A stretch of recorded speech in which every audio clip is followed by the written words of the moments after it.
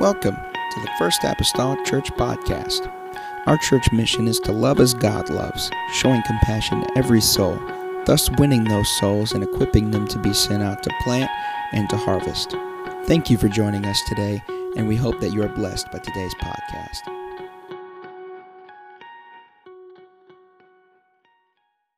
Amen. Ephesians chapter number 4, I'm going to read a few verses of Scripture. I had endeavored to read a whole lot more or cover a whole lot more, but after wading into this, well, let's just read the first 6 verses. How about that?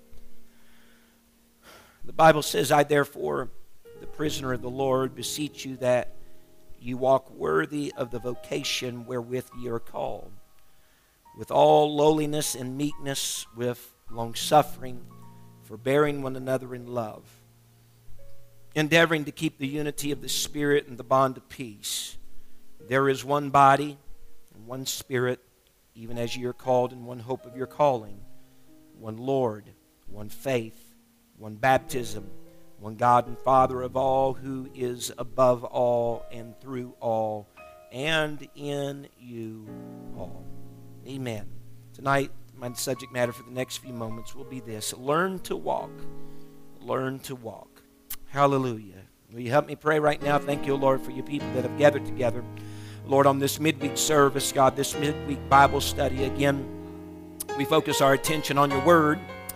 God, we give ourselves to it. I pray, oh Lord, anoint our minds, anoint our hearts, anoint my lips.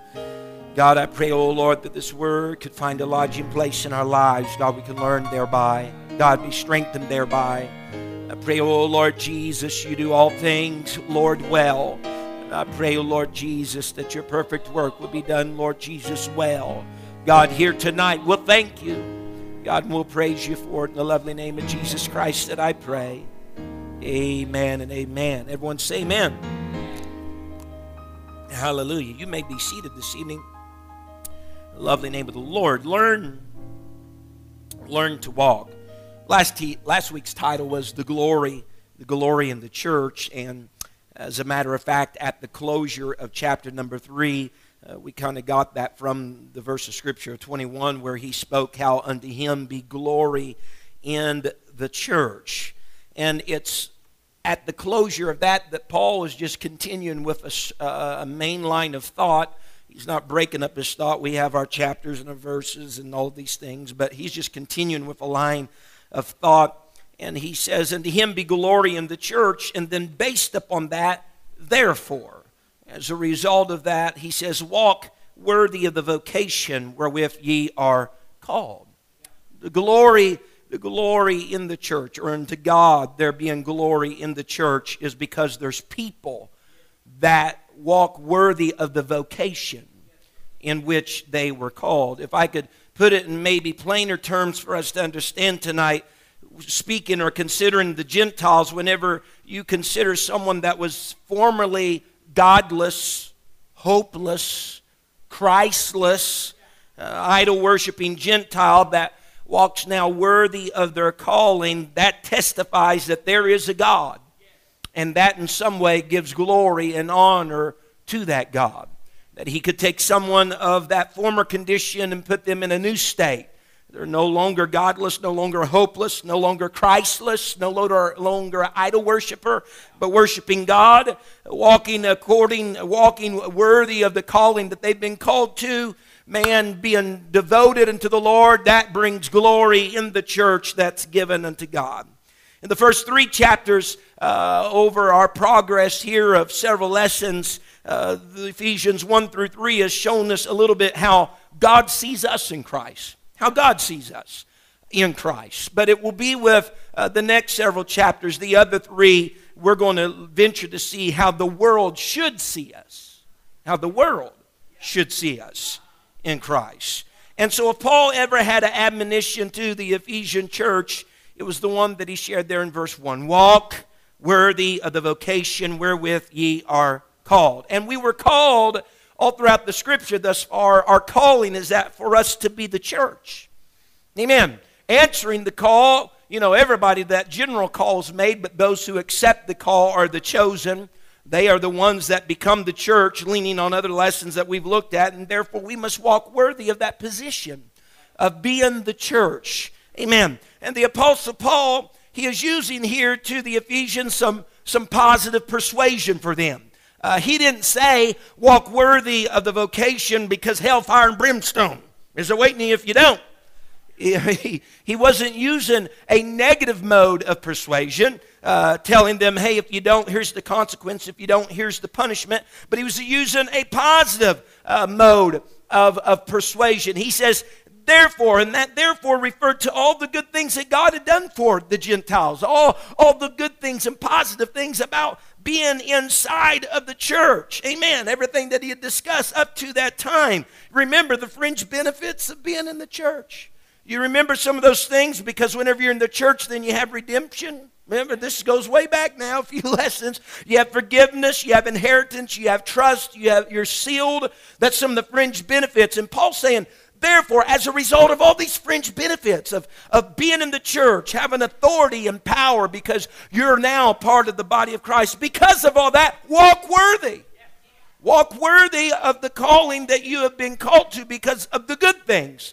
Years ago, this has been many years ago, and I don't know what sermon it was a part of, but I just remember this statement very plainly. Brother Wayne Huntley shared a tidbit that God had showed him concerning Hebrews 12 and 14, something that a lot of people lean on sometimes when we talk about holiness. He said, follow peace with all men and holiness without which no man shall see the Lord. And he spoke of how that verse has always been viewed from the perspective that if you don't practice a life of holiness, then you cannot see the Lord. That's a mainstream of how that's been used. And just kind of a side note, I just want to make a clarification that really holiness is more of a product of a relationship than it is an independent practice. All right? He said, be ye holy, for I am holy. So if he is truly holy in our lives without any restraints, we will be holy due to his holiness. All right? Well, nevertheless, Pastor Huntley, though, shared, he said, the only way that the world or man can see the Lord is by virtue of the church's peaceable manners and their holiness unto the Lord. Follow all men with peace and holiness, without which nobody can see the Lord. Jesus left this world. There's no earthly body of Jesus upon this world today. In order for the world still to see Jesus, they got to see it through the church.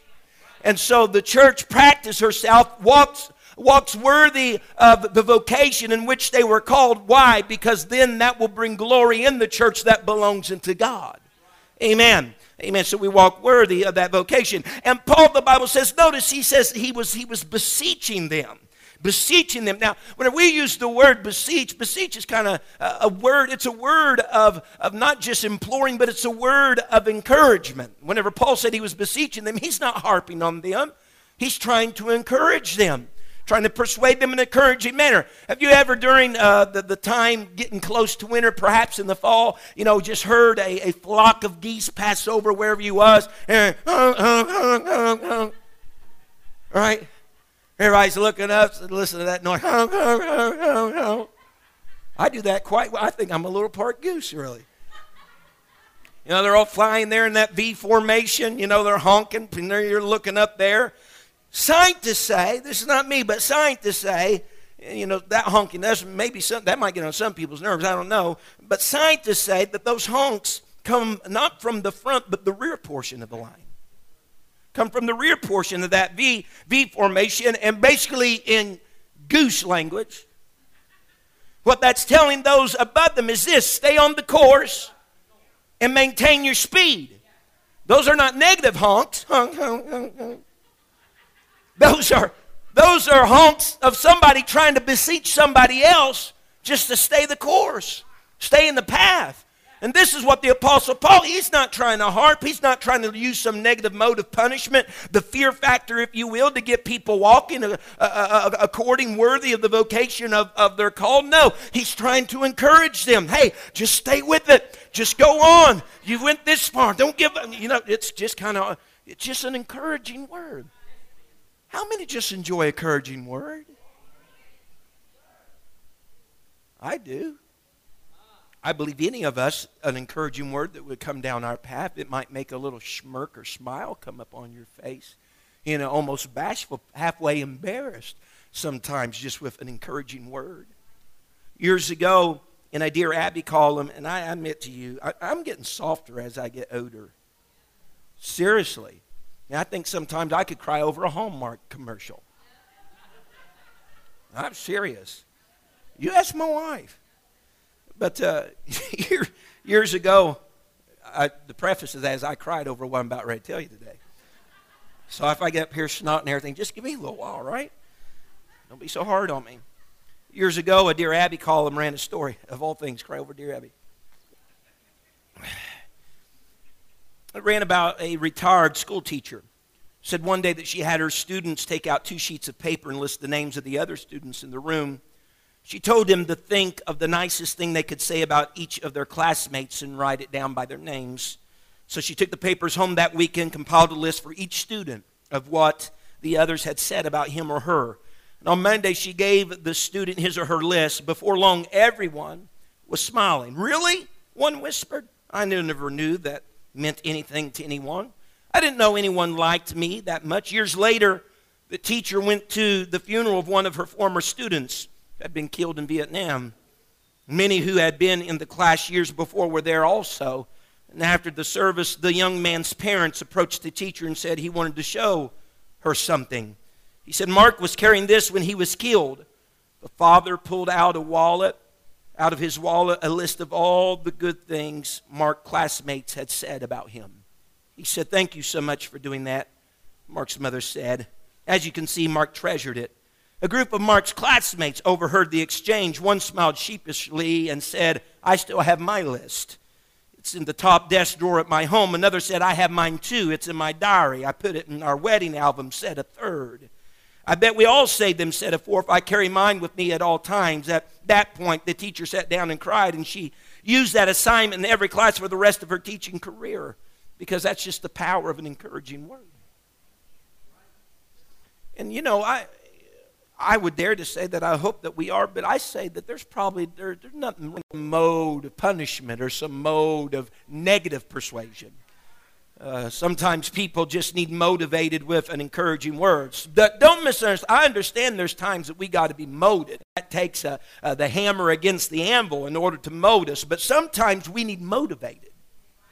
It's not so much molding that we need, but we need motivation. And that's what Paul was trying to do here to the early church. He was trying to give them some motivation, words of encouragement. Now, you stand in a very dangerous position if you can't be motivated by negative or positive persuasion. Now, that's a scary place to be in.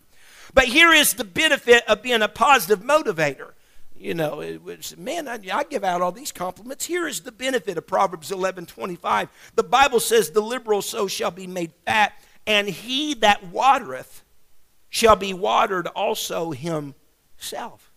Whenever you help or you encourage somebody else, within that helping, within that encouraging, you are automatically helping and encouraging yourself. How many times have you helped somebody automatically? It's just part of, I guess, our humanity. You helped somebody and you felt good then about helping them. You gave an encouraging word, and you may have seen the impact that had on their life, and that made you encouraged just to see that what you said helped encourage them.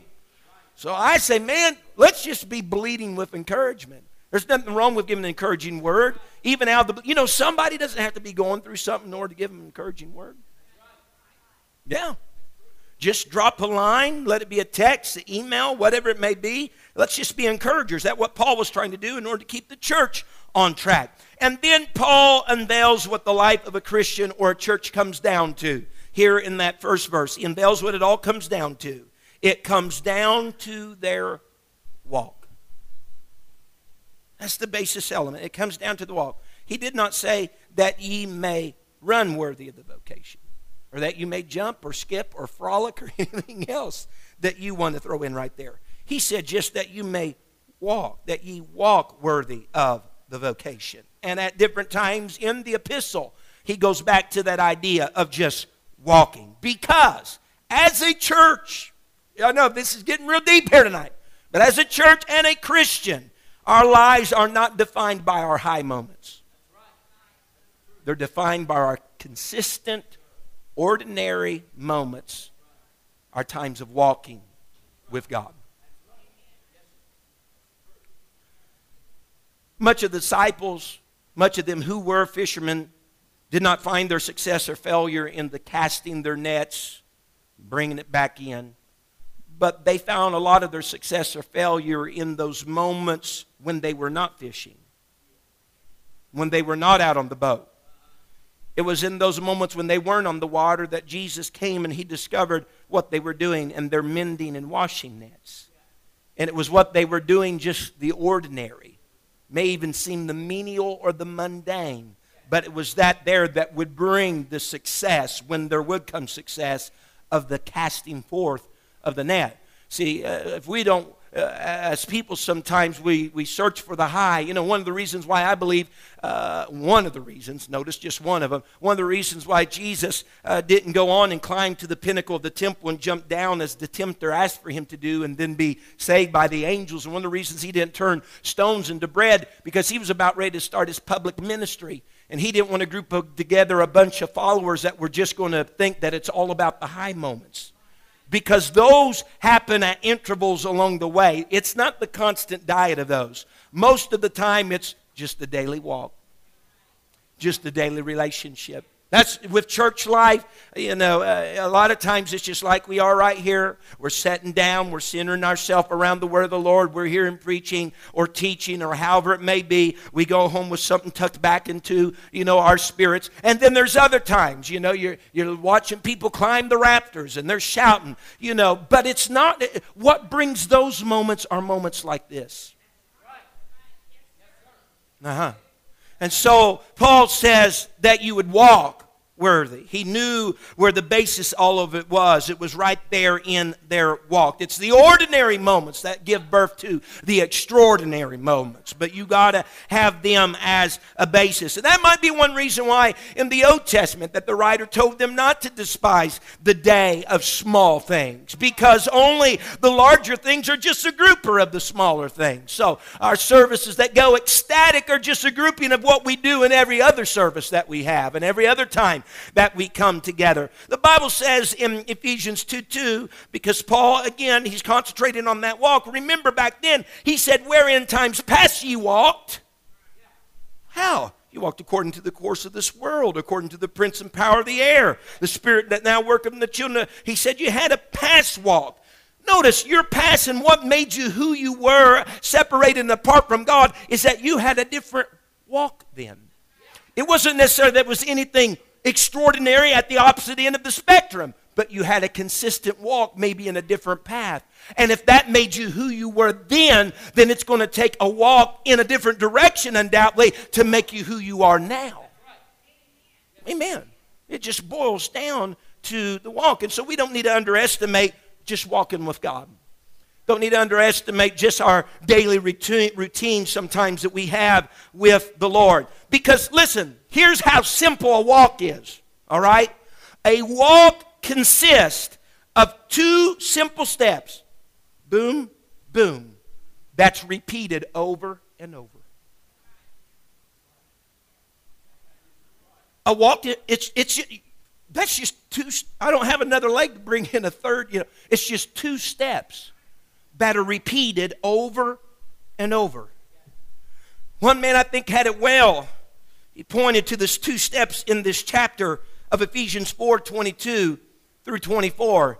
And the Bible says that ye put off concerning the former conversation of the old man, which is corrupt according to the deceitful lusts, verse 23, and be renewed in the spirit of your mind, verse 24. Here comes step 2, and that ye put on the new man, which after God is created in righteousness and true holiness. So step number 1 in Ephesians 4, you put off the old man.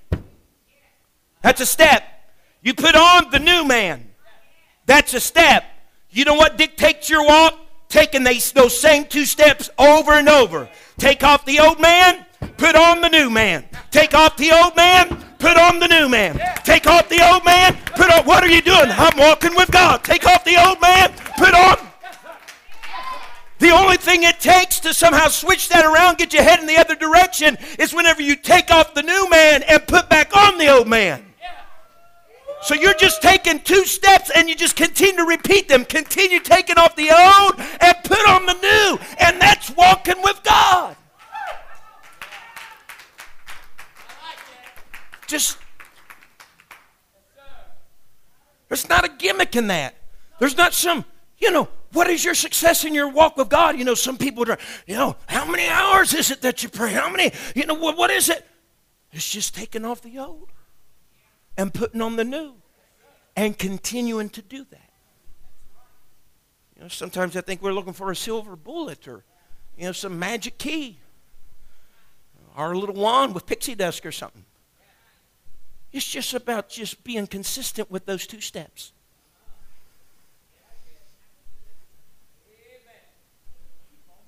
So Paul says, he says, walk worthy of the vocation. Worthy. That word worthy there literally means, and Bishop probably had one, I think he does. You have old balance or old scale. He did have. Worthy literally means, in the Greek, bringing up the other beam of the scales. You don't have to go get it, Bishop. I don't have my weights, and I don't have I don't have my standards out here. Bringing up the other beam of the scales. In other words, on one side of the scales, you have your calling. And to walk worthy of the calling. I have the calling over here. Then my walk has to bring up the beam of the scale. You have just one thing on the scale and it's weighed down. And if you're trying to get it even, you're putting something equivalent to what's on this side of the scale over here, so that it brings the beam of that scale up to where there's balance. Paul says you got to walk worthy. He says you got a calling over here and you need to walk equivalent to your calling. I've called you to be the church. Called you to be the glorious church. He says you got to have a walk over here that can bring up that end of the scale. Amen.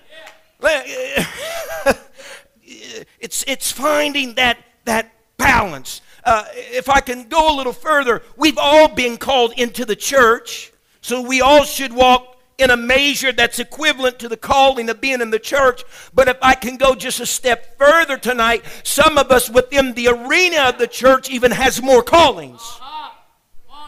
Amen.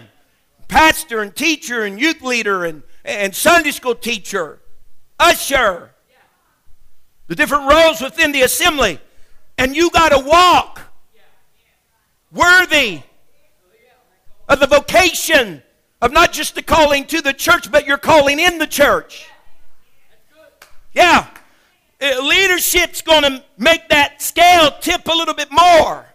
And so you're going to have a calling that can or a walk that can even that out.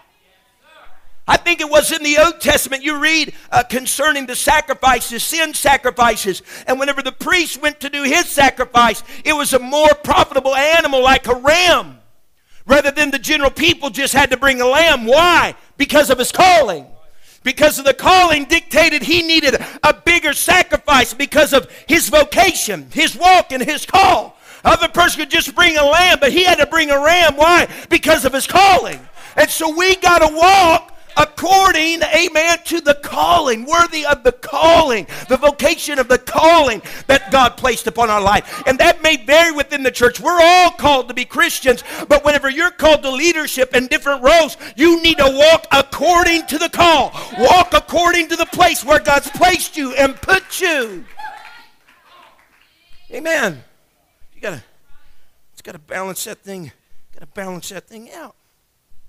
Bible speaking in Hebrews 11 that there's a group of people, those who are the faithful, of whom the world was not worthy of. The world wasn't worthy of them. Meaning they had a group of people that was tilting the scale, and the world couldn't equalize that out. They weren't worthy of the world because they weren't trying to be. They were in step with the church. They were in step with their calling. Amen. Can someone say amen? So walk worthy of the vocation wherewith ye are called. If I could say it in other words, consider this. Again, the church has been predestined to be conformed into the image of his Son, Jesus Christ. And so if you've been even adopted into the family of a king, you should live as a king's kid. Amen. I've been adopted into the family of the king, so I should live as a king's kid.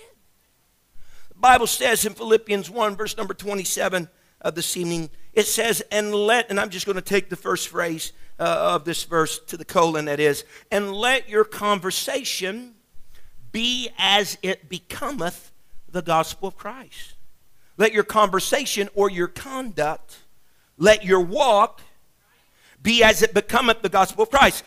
Let what you practice, break it down a little bit further, let what you practice be as it becometh the gospel of Christ. Let what you practice be what's the old saying? Preach.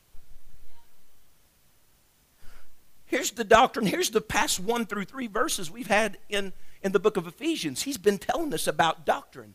But now he's trying to tell the church, you got to balance that scale. You now need to practice what you've been taught. You got to practice the doctrine that you have learned. And that's how you get walking worthy of the vocation wherewith you have been called. And so that's it. We have doctrine. Doctrine's great, but that alone ain't going to profit you anything unless there's some type of application about what you have learned. Amen. As a matter of fact, Paul, who was Saul at one time, whenever he's in the book Acts 9 and he's going to Damascus and he's struck down off his horse and the Lord speaks to him, Saul addresses the Lord then on the way to Damascus, and the first question that he asked him 2 questions, but the first question he asked him, he said, who are you, Lord? Okay? So he's needing some knowledge here. He's needing some information. And it was only after that then, the second question that Saul came to the Lord with, and what would you have me to do? Amen. Paul wanted to know the Lord. Amen. That comes about through our doctrine. That comes about through the last 3 chapters of Ephesians. But then and only then can you start asking, what can I do? Practice. Application. So we be indoctrinated all day, and I'm glad for that, but we need to learn how to then go on and practice that. And Paul goes on to tell us how we are to walk. He says you walk with lowliness. Amen. Lowliness. You walk with lowliness, and you can walk with lowliness for the Gentiles in particular whenever you remember what you were. Without God, without hope, remember? All the withouts. You can walk with lowliness whenever you remember what you were. And he says you can also now walk with meekness. Now, we can go all the way back to the Beatitudes to remember meekness. If anybody remembers that, it's just a simple 3-word definition, power under control. You got power, you got the ability to do something, but you willingly submit to be under the control of another. Amen. The meek person is the person who's, even we might state it like this, learn to accept control. He says you got to walk with the Lord. That's the way your walk has to be. And when we talk about lowliness and we talk about meekness, a lot of that concerns our relationship with God. But then he goes on. Another thing that you got to walk with, or how you got to walk with long suffering. Amen. Suffer long. It's the spirit that refuses to retaliate. I don't really like that one. Some people might call it the staying power, because a lot of times long suffering doesn't necessarily always have to do with circumstance. A lot of times, for the most part in Scripture, whenever it talks of long suffering, it's dealing with people. Refuse to retaliate.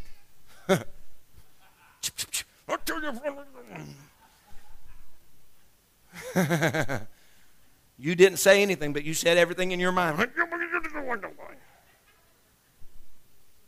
Staying power.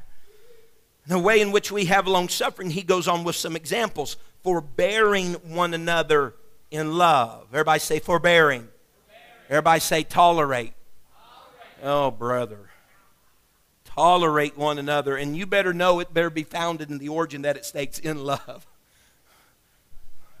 That's one way that we can have long suffering, is forbearing or tolerating one another. He says another way that we can have long suffering is we endeavor to keep the unity. Now, we've looked at this a dozen times over, the years.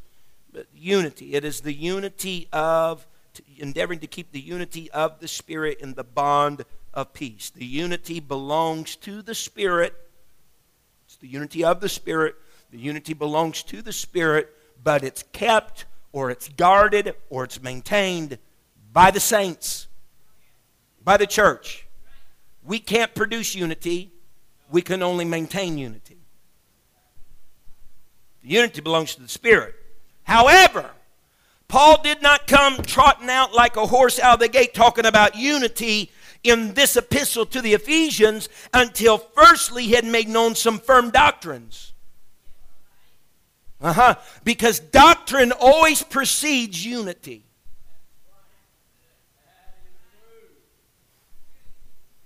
It doesn't matter what you believe or what I believe, let's just come together, isn't biblical. Doctrine precedes unity. Someone say yes. A.W. Tozer, in one of his writings, The Pursuit of God, said it like this, and I loved it so well, I wish to share it. He says, has it ever occurred to you that 100 pianos, all tuned to the same fork, are automatically tuned to each other? He says, they are of one accord by being tuned, not to each other, but to one another, but to another standard to which each one must individually bow. He's not tuning the computers. Modern day pianos, that's what they got. You're not tuning the piano to other pianos, but you're tuning them to a same standard, the same fork. But when they get tuned to that tuning fork, they are in essence tuned to each other. Unity then of them doesn't come about by me and you trying to get together and get it all square. It's about me and you getting in sync with the Master. And when we get in sync with the Master, we automatically come in sync with each other. The Bible says in Acts 2 and verse number 1, and when the day of Pentecost was fully come, they were all with one accord in one place. They were all in one accord. Now that did not happen just by them coming together, but they all tuned into the same Spirit. They tuned into the same location, and whenever they got individually united with heaven, they united with each other. Do you got that? Acts 2:1? Put it back up there. There's something, this has been a long time ago, but now it's appropriate to bring it out, that just grabbed my attention when I was reading this one day. It said, and when the day of Pentecost was fully, everybody say fully come. Pentecost will not fully come until everybody gets in one accord. But everybody can't get in one accord until they get in tune with the Master, thereby being. It won't fully come. It won't happen. When Pentecost fully come, they were in tune with the Spirit, and that Spirit made them in unity with their brother and their sister in Christ. Amen. Furthermore, man, the unity spot is a great spot. The Bible says in Psalms 133, I'll read the whole chapter. Behold now how good and how pleasant it is for brethren to dwell together in unity. It is like the precious ointment upon the head that ran down upon the beard, even Aaron's beard, that went down to the skirts of his garments, as the dew of Hermon, as the dew that descended upon the mountains of Zion. For there where? Where there's the unity. We can go all the way back to verse 1. The Lord commanded the blessing, even life forevermore. The blessings of the Lord are commanded to be at the place where there's unity. But unity is only there because that happens from the Spirit, but it's maintained by us. God brings the unity. How do we maintain it? By staying in tune with Him. With Him. Because I believe undoubtedly sometimes that we've approached a situation, man, I just don't know how I can just meld and somehow, me and that person. There's some people, just personality-wise, it's like, man, there's a big conflict. I don't know how we can just. It's not about you trying. You go to the Master. The Master will take care of. Yeah, the Master will take care of that. One of the final prayers of Jesus, just walk with me here.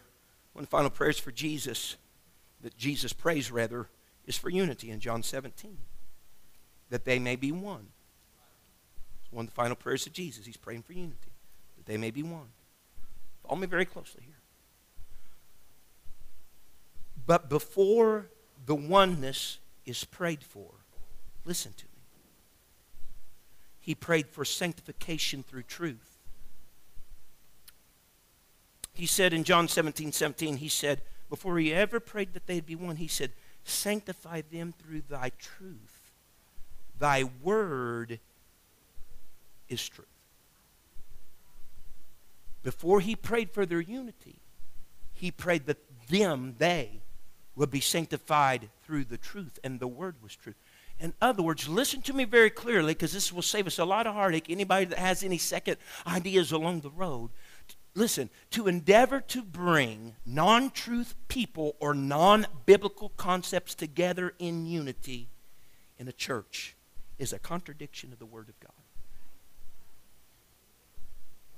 He says, I'm not praying for their unity until I pray that first they all get submerged in the same truth. Or should I just say same truth? It's not like saying like there's other truths out there. The truth.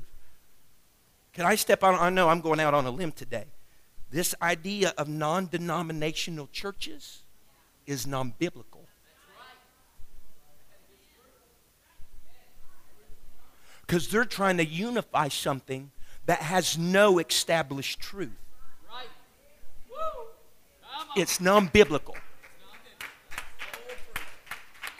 He says, I'll pray for their unity once they're sanctified by truth and your word. He told us what the truth was.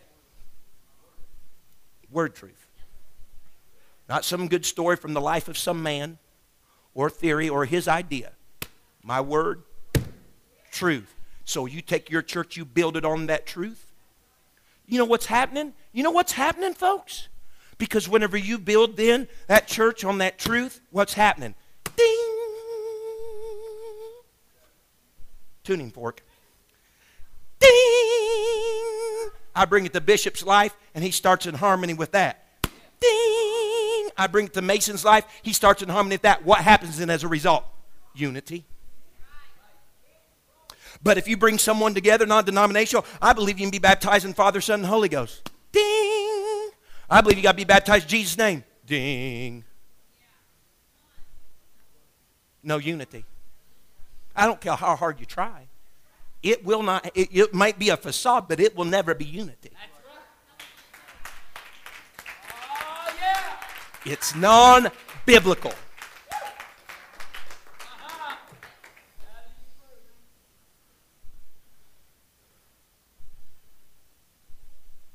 So there are, look what Paul does. There's some basic tenets, some qualifiers, if you will, for this unity. He lists them. He prefaces each of these with the word one. One body. Here's the qualifiers. One Spirit. One hope of your calling. One Lord. One faith. One baptism. One God and Father. Because see, they got the going, saying one body. Oh yeah, that's us. Praise God.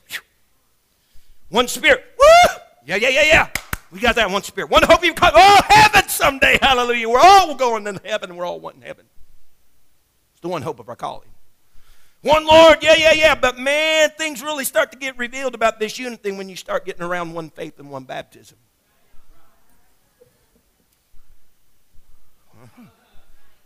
Qualifiers for the unity. Yeah, there's one body. There's one Spirit by which you get into that body, Paul said in 1 Corinthians 12, verse 13. He said, for by one Spirit are we all baptized into one body. Whether we be Jew or Gentile, that goes real well with here with Ephesians. Whether we be bond or free, and have been all made to drink into one Spirit. Now we're one body, and we went through this. I'm good about being redundant. I can do it. We need to do it. Rehearse it in the ears, Moses. Rehearse it in the ears. And so although a body is composed of very different members, and all those members seem to have various different functions, they work together and not against one another. All right? And so if Christ is the head of this one body that is called the church, then all the members of that one body are receiving the same dictates from the head. For instance, if my wife could come out here, she's here tonight, so if she can come out here. Yes, you dare. I only have one wife. Kind of falls in that unity thing. Oh. Stand right there, hon. Just stand right there. Now, this is going to be ignorant, okay? But it's going to prove a point. Christ is the head. We're the body. All right? If we're in the one body. Now, if we're not, this is kind of like what it would be if it wasn't the case, that the body worked against itself. My brain tells me to hug my wife. Now, what's going on here? My arms are out straight, but my feet. What's going on? Because if you're part of the one same body, there isn't going to be a contradiction from the dictate from the head. The arms reach out and the feet follow in the same direction because they're receiving the dictate. So what's happening? All right. You got the point.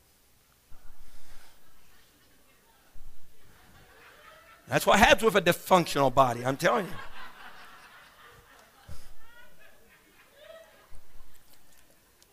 I guess I was supposed to show how it was really supposed to work then, right? Future note if I ever do that. No.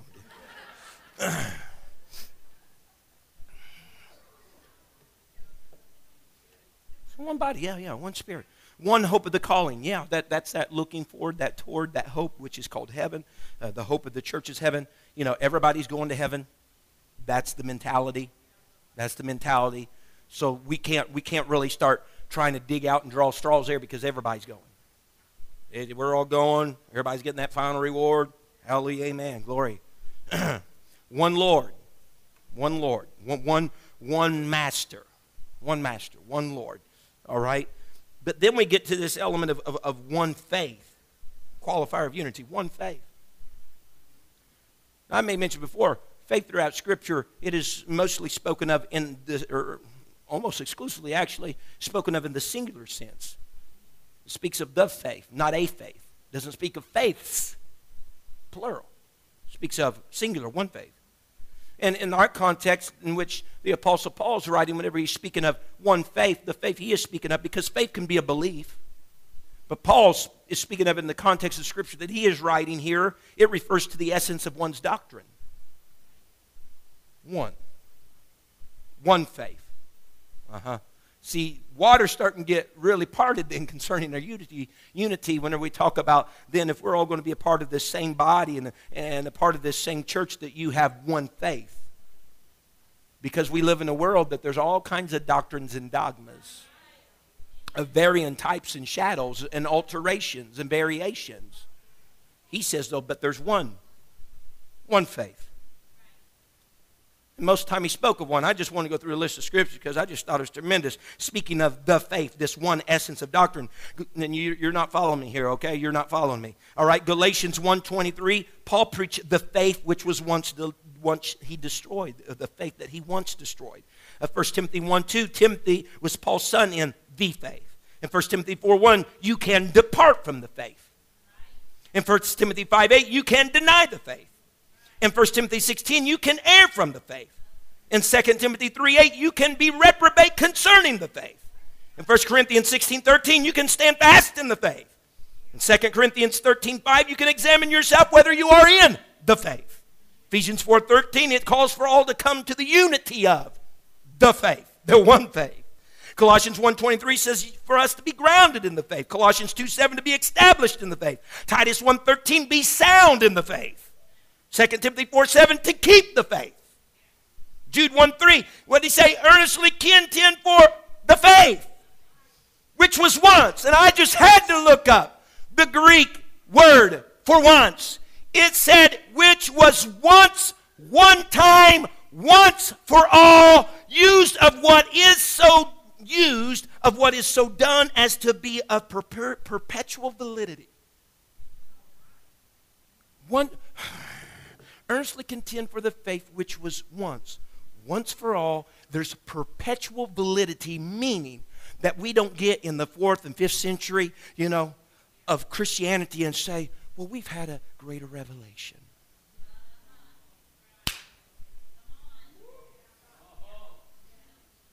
And these traditions of men begin to crop up from the early church in the first century because of fresh. Once delivered, once for all, perpetually valid.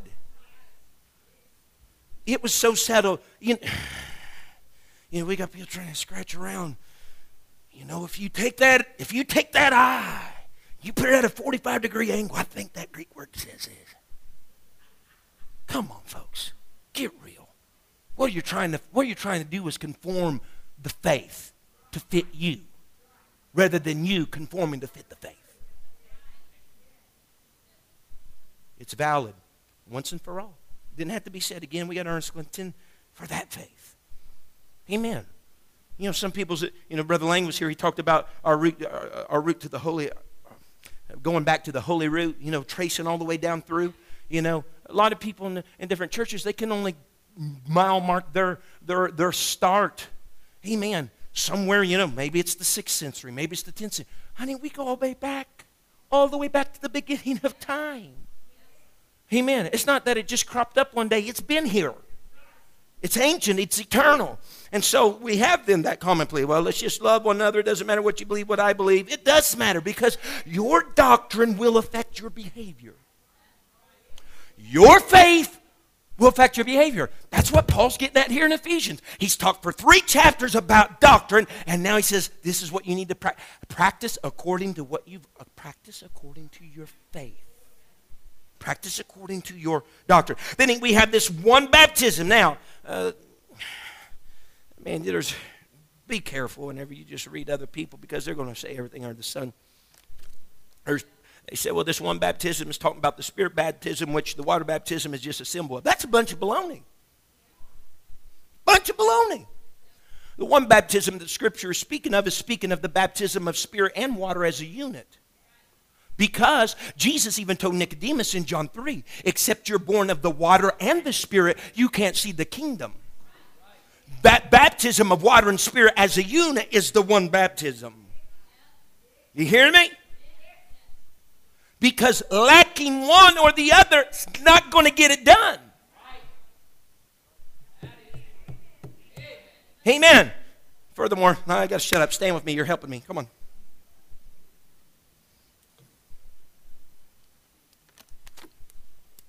We really love to help you like that, Pastor. Said one God and Father.